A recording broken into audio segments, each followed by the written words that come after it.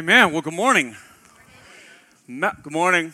All right, so I like the personality, that had to be spin. Anyhow, so Malachi chapter 1, and no, that is not the Italian Malachi, right? But it is at the end of the Old Testament. If you have a Bible, before you get to the New Testament, it's like the page or page before that. Anyhow, Malachi is a prophet probably nobody ever talks about, as it's buried right there in the Minor Prophets near the end of the Old Testament, right before really God stops speaking for just a few hundred years, and then Jesus enters into human history. So sandwiched in between the Old Testament and the New Testament is this story. And really what happens is the people of God have drifted away from God. And I know that that's a recurring theme throughout the Bible. And it's a recurring theme today, really, that the people of God tend to ebb and flow in their relationship with God in all kinds of areas.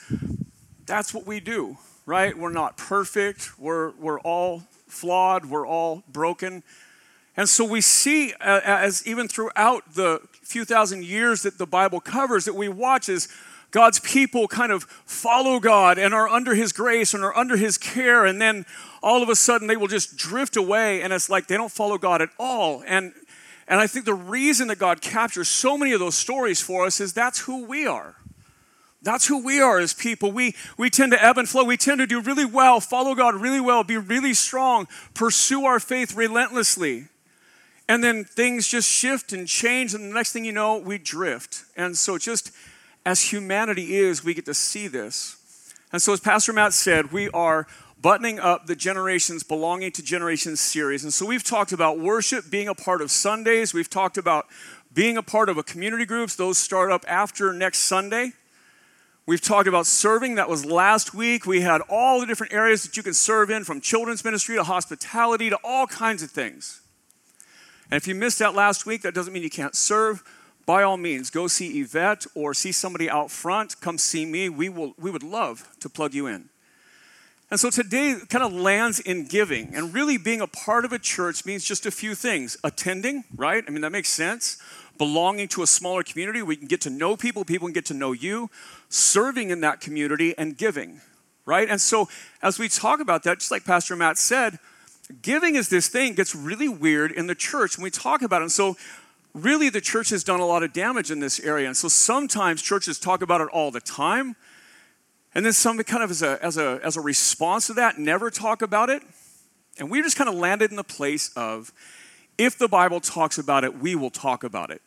Whatever it will be, no matter how hard it will be, we will talk about it. And so we try and work through when it fits into things, not in any other space. But if you're unfamiliar with how a church works, let me just say this.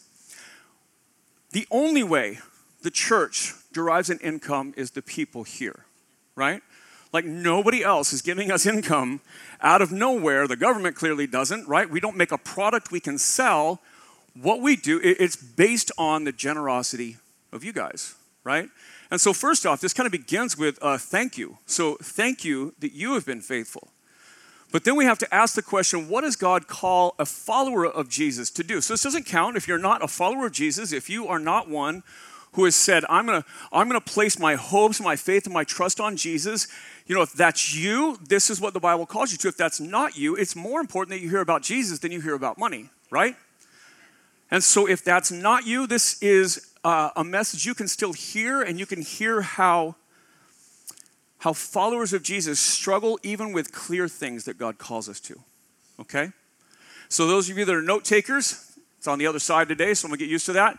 Today's main idea, Jesus calls us to give our best in all areas of our life: worship, service, finances, etc. As a response to Jesus' sacrifice for us, we give to the work of the gospel. Really, that's where we are. As a response to what Jesus has done for us, we give. And let me just say this before we get going. We believe that if you woke up this morning, you have breath in your lungs, it's because God gave you breath in your lungs. Right? If you have a job, a skill set, if there's something you can do, the gift that you've been given, or even the talent that you have driven for, trained for, studied for, and developed, God has given that to you. Right? And then so anything that we derive from this life, anything, that means it's given to us by God. And so what do we do with what God has given us to steward or to care for? How do we responsibly respond to that? So let's pray and we'll dig into Malachi. Jesus, we love you. That's why we're here. Jesus, you lived this life. You were God who became flesh. And Jesus, you lived the life that we're called to live. You've been hungry. You've struggled. You've been alone. The Bible says you were at a point where you had a place where there was nowhere even to lay your head. As you traveled to tell people about the kingdom that you reign over. That you suffered, you went without. You sacrificed on our behalf. And then Jesus, you did that to glorify God. To point all back to the Father. And then Jesus, you were betrayed and crucified, suffered and died.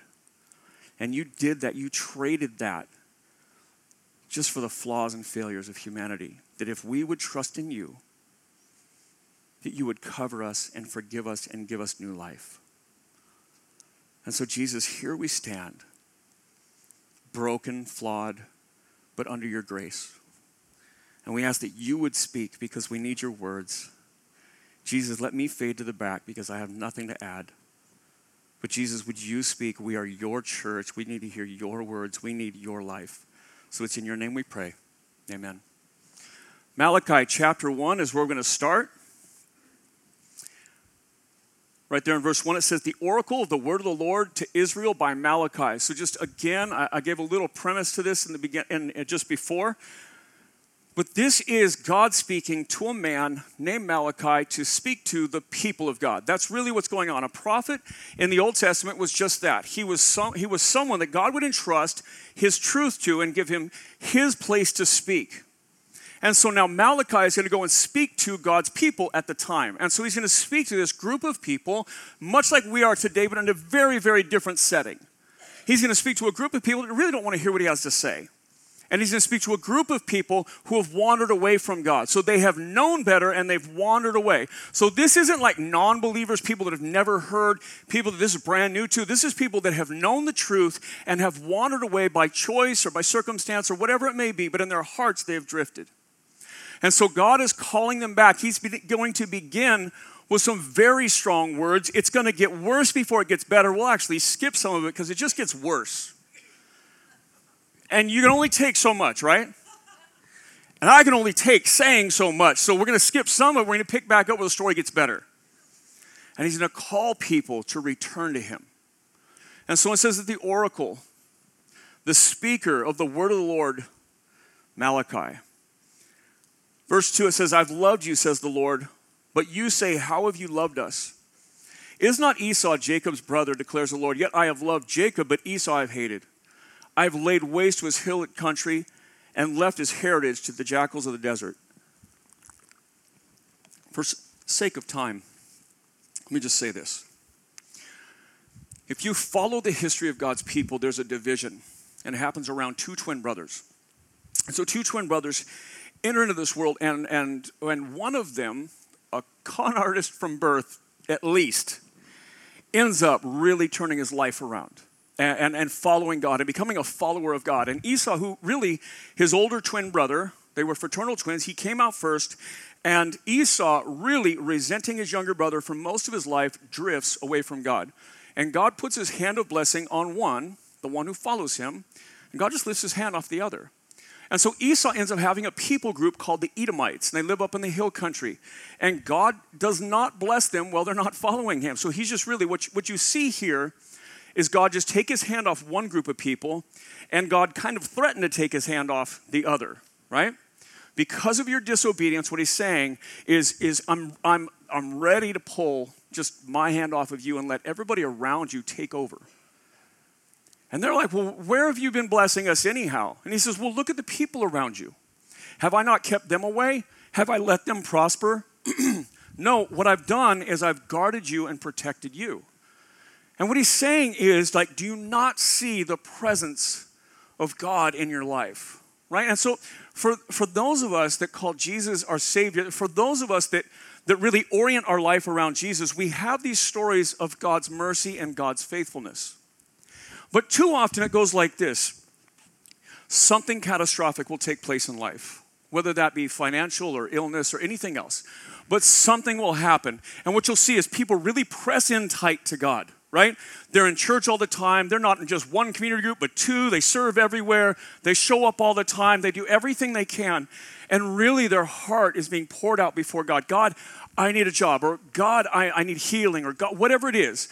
God, I'm alone and I want a spouse. Whatever it could be. Those are all super common things. But what is also common is God answering those prayers, providing that job, providing that income, giving healing, providing that significant other person, right? And what happens is maybe they get all wrapped up in that relationship and drift away from God. Or they end up, because they've been behind, they'll take all the overtime they can get and they drift away from church and away from God. Or they get feeling better, and so they take on all kinds of activities and they drift away from God. And here's what happens, is sometimes when things are wrong, when things are the most broken, we press in the closest to God. But then when God answers our prayers and gives us what it is we've asked for, we tend to just forget where it came from. And so that's what God is saying to the people. He's saying, listen, do you not remember? Do you not see?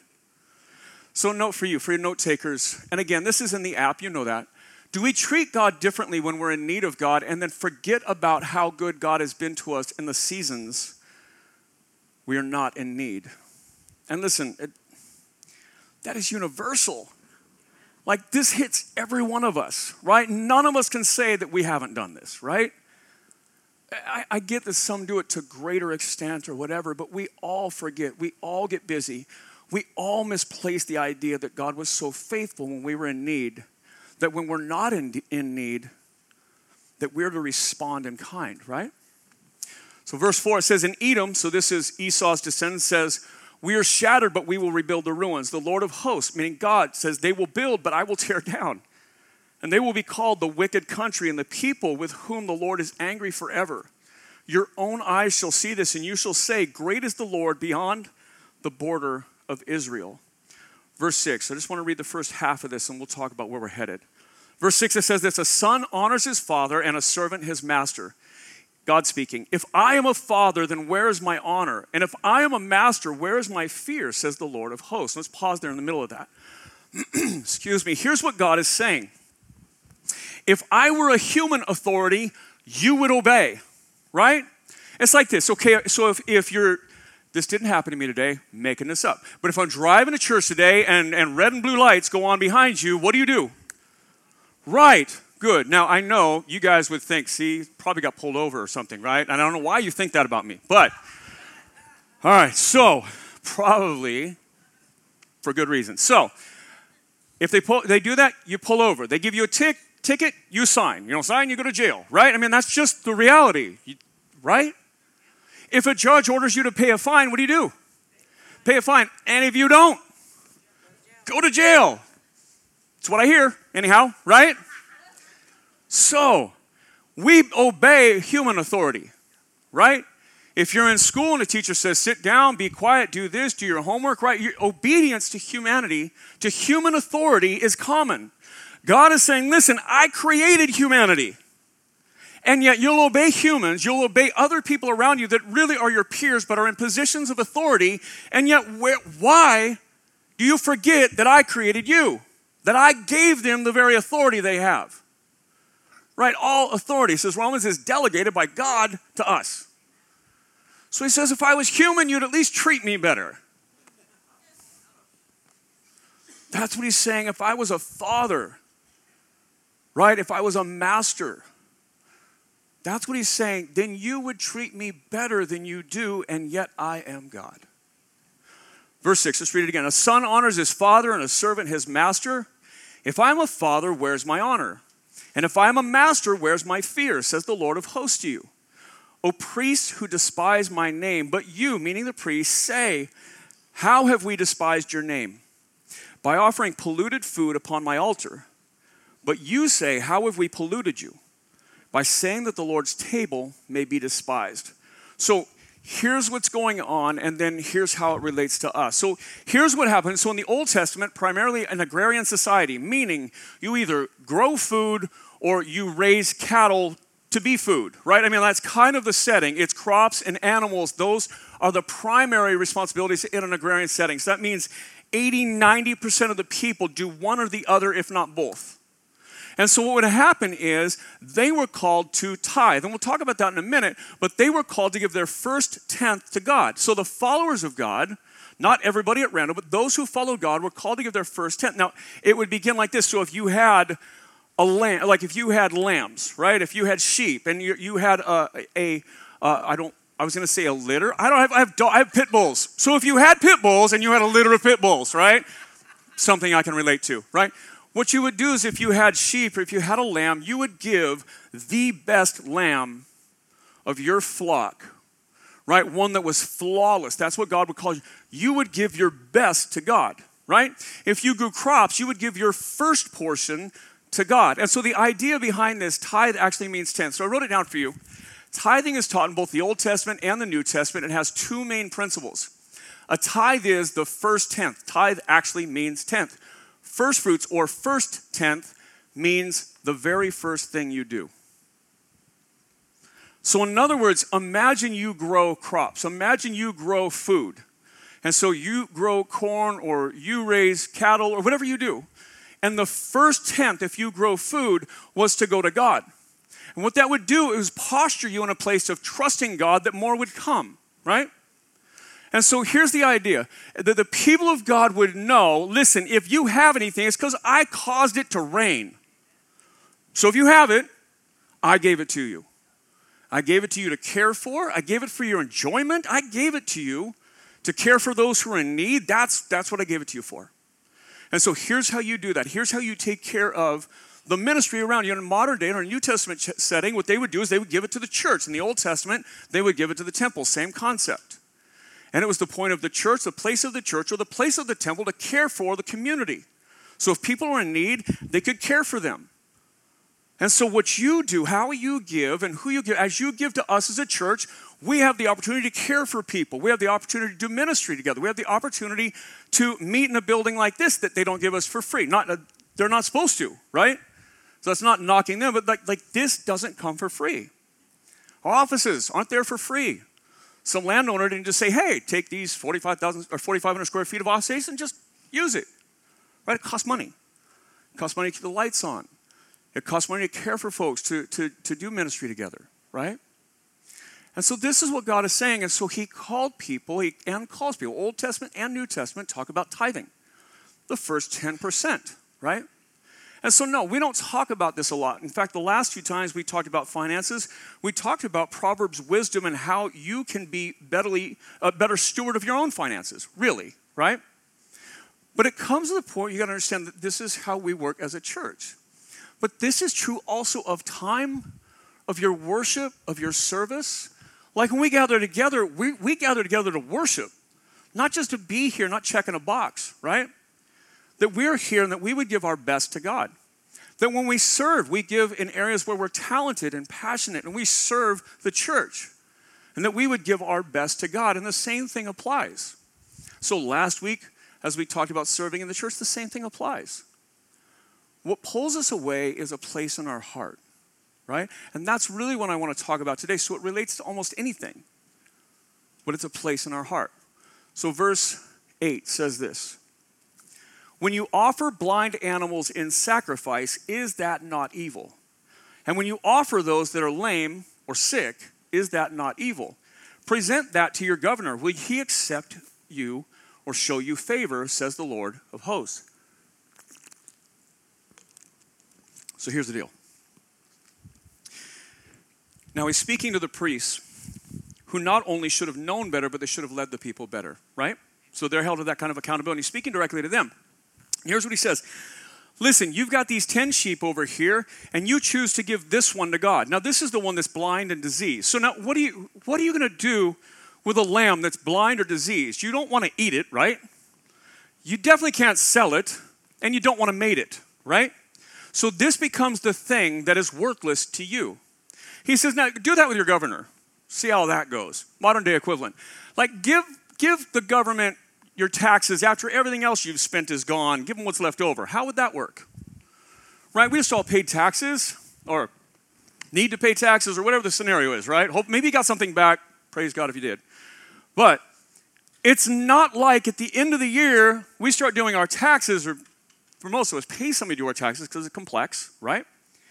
And then like, you know what? So I spent all this over here. I spent all this over here. I need to take out some money for Starbucks. Clearly, I need the new iPhone. And this is what's left over. The IRS can have this. Right? Also, good way to go to jail, right? So, he's using this parallel by you can treat humans one way and you treat them better than you do God, yet I'm the one who created humanity. And like, when it rains, it's because I said so. When you breathe, it's because I let you. If you flourish, it's because I caused you to flourish. And so he's saying, now listen, why then do you despise me? And they say, well, what do you mean? How do we despise you? By giving me your leftovers, he says. So in a personal setting, it's like saying, okay, I get all this in, and then I got to pay for my house, and I got to pay for the electric, and I've got to eat, and then, you got this, you got that, and then all the way down the line. And it's not like a lot of people are skipping cable or cell phones or anything else, right? And then when it's done, I've got this. I've got this left over. God can have this.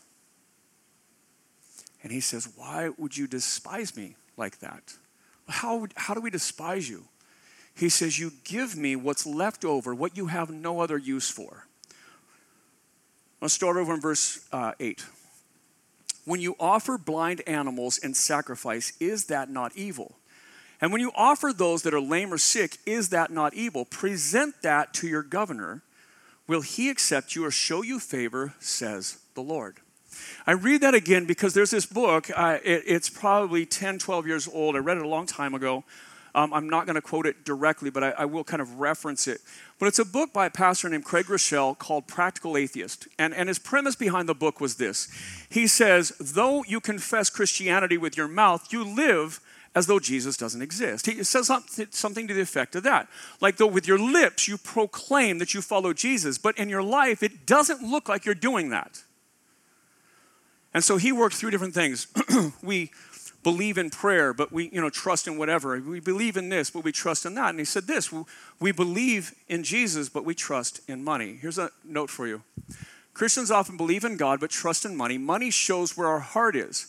We pay our cable bill, we have a cell phone, or go to Starbucks, but we'll also say we can't afford to tithe. His words paraphrased from memory, but that's the point, right?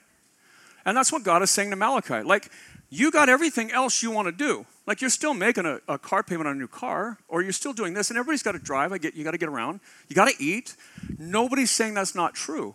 But when we prioritize all the way to the end and we give God what's left over, that's where God says, okay, listen, if you did that to anyone else, right? If you're like, hey man, I did all my spending, and now here, mortgage company, here's what I've got left, take this, right? That's what God's saying. So don't shoot the messenger. Just understand, that's what he's saying. Like you do everything else, and you treat everyone else better than me, God says. And then you bring me what's left over, what you have no other use for. His example is a blind and diseased animal. There is no other use for that. You can't do anything with that. Killing it is probably the most sane thing you could do.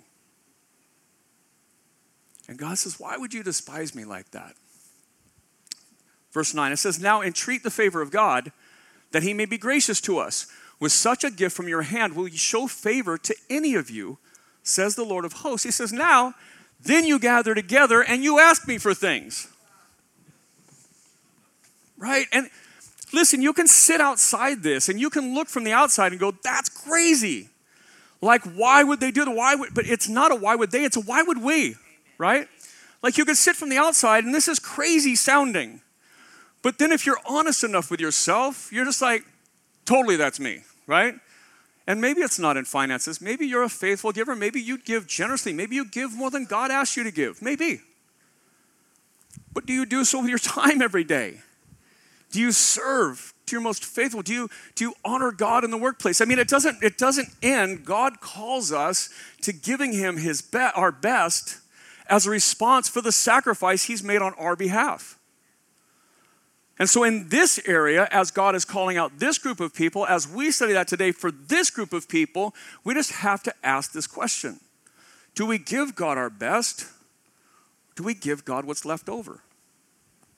He says, when you do that and then you gather together to ask me for stuff, he says, you've got to understand what this looks like. And again, super easy to look back 2,500 years and read this conversation and go, wow, that's crazy. But then we have to be honest and just admit that's us, right? Verse 10 says, oh, that there were one among you that would shut the doors, that you might not kindle fire on my altar in vain. I have no pleasure in you, says the Lord of hosts, and I will not accept an offering from your hand. We never want to hear this. I have no pleasure in you, says the Lord. I will not accept an offering from your hand. Right? Not words I ever want to hear from God. So this isn't to guilt you or shame you into this. Here's what God is saying. God is saying this to them. He's telling them the case. He's going to proclaim all kinds of pending judgment over them that we're not going to read. We're going to fast forward to Malachi 3, where the story gets a little better, okay? But what I want you to see is there's the situation he's talking about, and he presents it clearly, and then he gives them two choices. Either continue down this road, and this is what it will look like. We're going to skip that part. Or you can repent, or you can return. You can change, right? You have the opportunity to return, is what he's saying. And it'll look like this. And so understand, here's the idea. This is rooted in the gospel, and it was rooted in the gospel 2,500 years ago. It's rooted in the gospel today. It's the same as saying Jesus came to cover over your sin, to heal your brokenness, right? To redeem your life, to fix whatever is broken. Jesus came and suffered and died to meet you wherever you are, whatever you are, right? For those of you who know my story, like wherever you are, right? In a prison cell, as a drug addict, as a gang member, whatever, like I'll meet you there. That is the offer of Jesus. But now you have this choice. You can either respond to that or you can ignore that, but that becomes your fault, or that becomes your choice, your decision. As Jesus comes and extends himself to us, we have the choice of responding to Jesus or just drifting further away. And so that's where God ends up with the people, his people, roughly 2,500 years ago, giving them this choice. And he's going to go on all through chapter 2 of just laying out that, well, if you drift away more, here's what it's going to look like. We're going to jump into chapter 3. So if you're on your app, just scroll down. If you're in a Bible, it's probably the same page. It's a pretty small book. Malachi 3, starting in verse 6.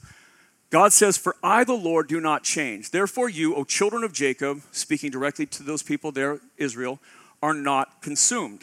Right? So here's what he says. I don't change. It's not like I said this once and now I changed my mind. I'm going to go, I didn't mean that before, right? So he's saying, I'm the same. And he really is going to say this. I'm the same both in what I've called you to, but I'm also the very same in the promises I've given to you. Right? As God calls out and says, listen, if my people who are called by my name will humble themselves and pray and seek my face and turn from their wicked ways, then I will hear from heaven, forgive their sin, and heal their land, right? 2 Chronicles 7 says that.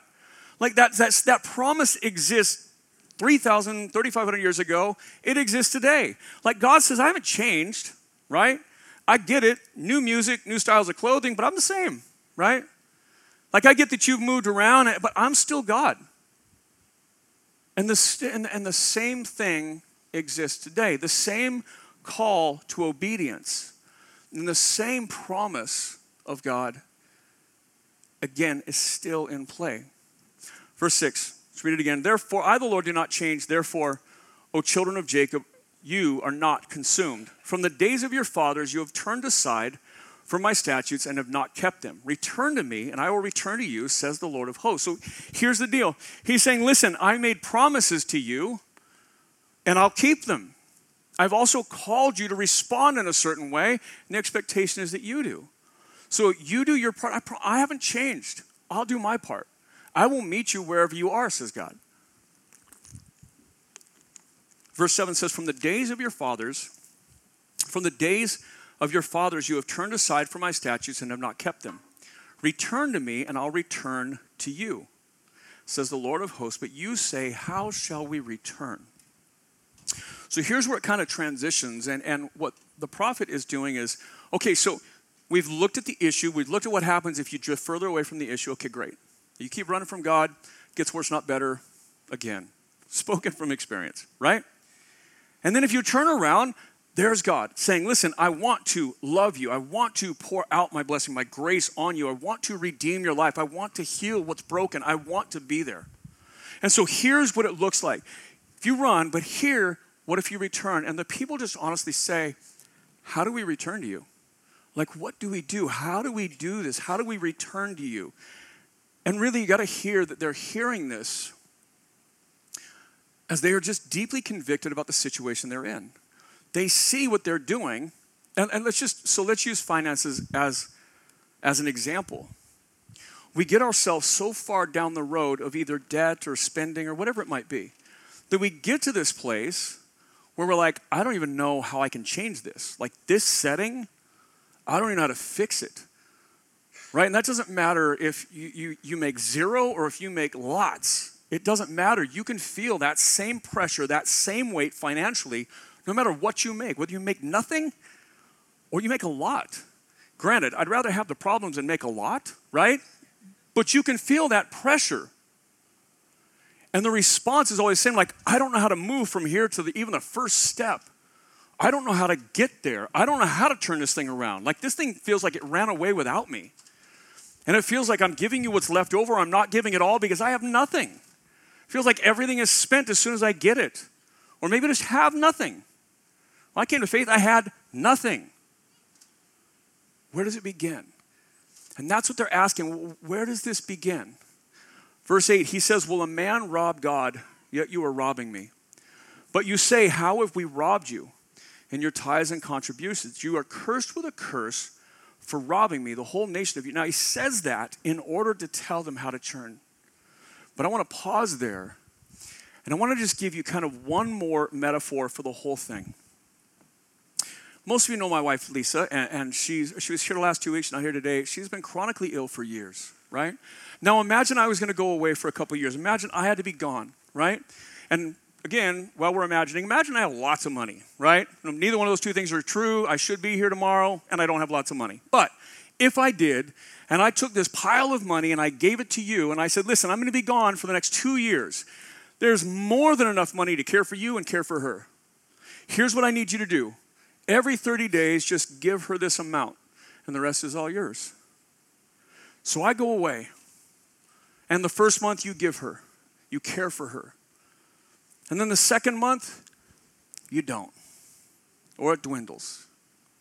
And then the third month, or the fourth month, or the sixth month, she's getting nothing, she's in need, and you've really kind of just run away with the rest of it. Now, how would I feel? How pissed would I be, right? That's my bride, right? She's not perfect, but she's mine, right? Like I tell her, she's crazy, but she's my crazy. You know what I mean? Furious, angry. Would I want to continue to bless you, give to you?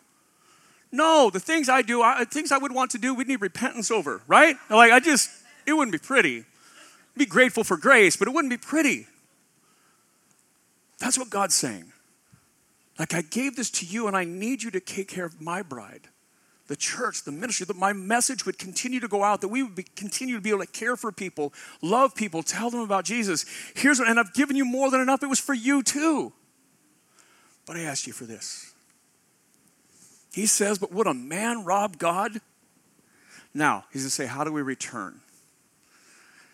Will a man rob God, yet you are robbing me? Verse 8, but you say, how have we robbed you in your tithes and contributions? You are cursed with a curse, for you are robbing me, the whole nation of you. Verse 10, he says, bring the tithe into the storehouse, that there may be food in my house, and thereby put me to the test, says the Lord of hosts, that I will not open the windows of heaven for you and pour down for you a blessing until there is no more need. So here's what God says, and you will only find one place in all the entirety of the Bible where God says to test him. In fact, in lots of places it says, don't test me, right? Remember, I made you, that kind of thing, right? I brought you in, I'll take you out kind of idea, right? In this area, he says, listen, test me. Bring your full tithe, bring your contribution to the church. Come, bring this to me and see if I won't take care of you. Test me, put me to the test. Now, he's calling us to being stewards of what we have, right? So I want to define that. It's not a term we use very often. So stewardship is the act of taking care of something that belongs to someone else. Believing that God put the very breath in our lungs and gave us the skills we had to gain income causes us to see all our resources as given to us by God and a call to be good stewards over them. So he's saying, listen, you trust me, you be good stewards of what I've given you, and test me, see if I won't take care of you. He says, see if I won't open up heavens and pour down what you need. He says, put me to the test, says the Lord of hosts, if I will not open the windows of heaven for you and pour down for you a blessing until there is no more need. He says, trust me. Try me, test me. See if I'm telling you the truth. Put me to the test. See if I won't take care of you. In fact, see if I won't take care of you to the extent where there's no more need. He goes on, he takes it one step further. It's in verse 11. I cut it out, but I want to show you this. It's right here. He says, I will rebuke the devourer for you, so that it will not destroy the fruits of your soil. And in your vine the field shall not fail to bear, says the Lord of hosts. Then all nations will call you blessed. He says, see if I won't even take away the things that cause you struggles now. See if I won't take away the devourer, which was when you grow, if you grow your own food in this era and this place in the world, locusts were a common threat. And they would come in and they would destroy the entirety of the plants. And he's saying, listen, see if I won't even chase off that for you. Cause it to rain. Cause it to be more. Not only just see if I won't provide, but see if I won't take it even further. And that is the gospel message. See if I won't change everything for you. See if I won't just do the things you're asking me to do, but see if I won't meet you there and do more than you ask, more than you imagine, more than you could ever dream of. That's the gospel message. And God says, put me to the test. I want to close with just 2 slides. As we talk about, okay, what do we do in response to this? The first one is this. The first and the most important thing to do is approach finances differently, right? A change of heart. Less like an idol that we trust in more than God. Ironically, our money says, in God we trust, right? And yet we clearly trust more in money. Less like an idol that we trust in more than God himself. Go back to many different notes, sorry about that, and begin to view everything you have as God's. I copied that over from a different message that I wanted to put that point up. Ignore that. Vinny didn't preach that last. So, change of heart, right? Transform how we think about everything we do, right? How do we view money? Do we view it as ours, like I earned this, I don't have to give anything away? Like it's mine to do with what I want. I don't trust the church, right? And a lot of times the church throughout history has earned that. But a change of heart is the first place we start. How do we view whatever God has given us? Whether that be a home, a family, a job, an income, it doesn't matter what it is. Having a change of heart to believe that whatever we have is from God. And the next slide, the one I'll close with. The book Practical Atheist, Craig Rochelle, as he wrote this, he says, I believe in God, but I trust in. And then he does a lot of chapters on that. At the end of the book, I wish he had put this at the beginning of the book and just played this idea out more. He gives 3 lines. He talks about 3-line faith, and he gives us 3 things. He says most Christians fit into 3 categories. 1, I believe in God and the gospel enough, only enough to benefit from it. The second line is I believe in God and the gospel enough to give comfortably. And the third line, I believe in God and the gospel enough to give my whole life to it. So we'll leave that up for you for a minute, but it's also, again, all those slides are in the app.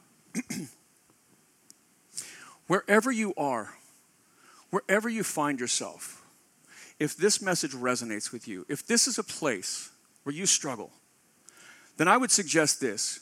Trying to jump into the deep end is probably too hard, right? It's probably a lot to ask, and it may even be more than God is asking from you today. But where Craig worked this out, he says, how much do I believe in the gospel? If I believe in God and the gospel enough to only take from it, then you are the one that is here, and you're sitting here, you just want to receive. And sometimes we're in a place so broken that we have nothing to give. And I would say, then just be here. That we want you to be here. Where if that's you, if you're just in this place where I have nothing to give, then we're glad you're here.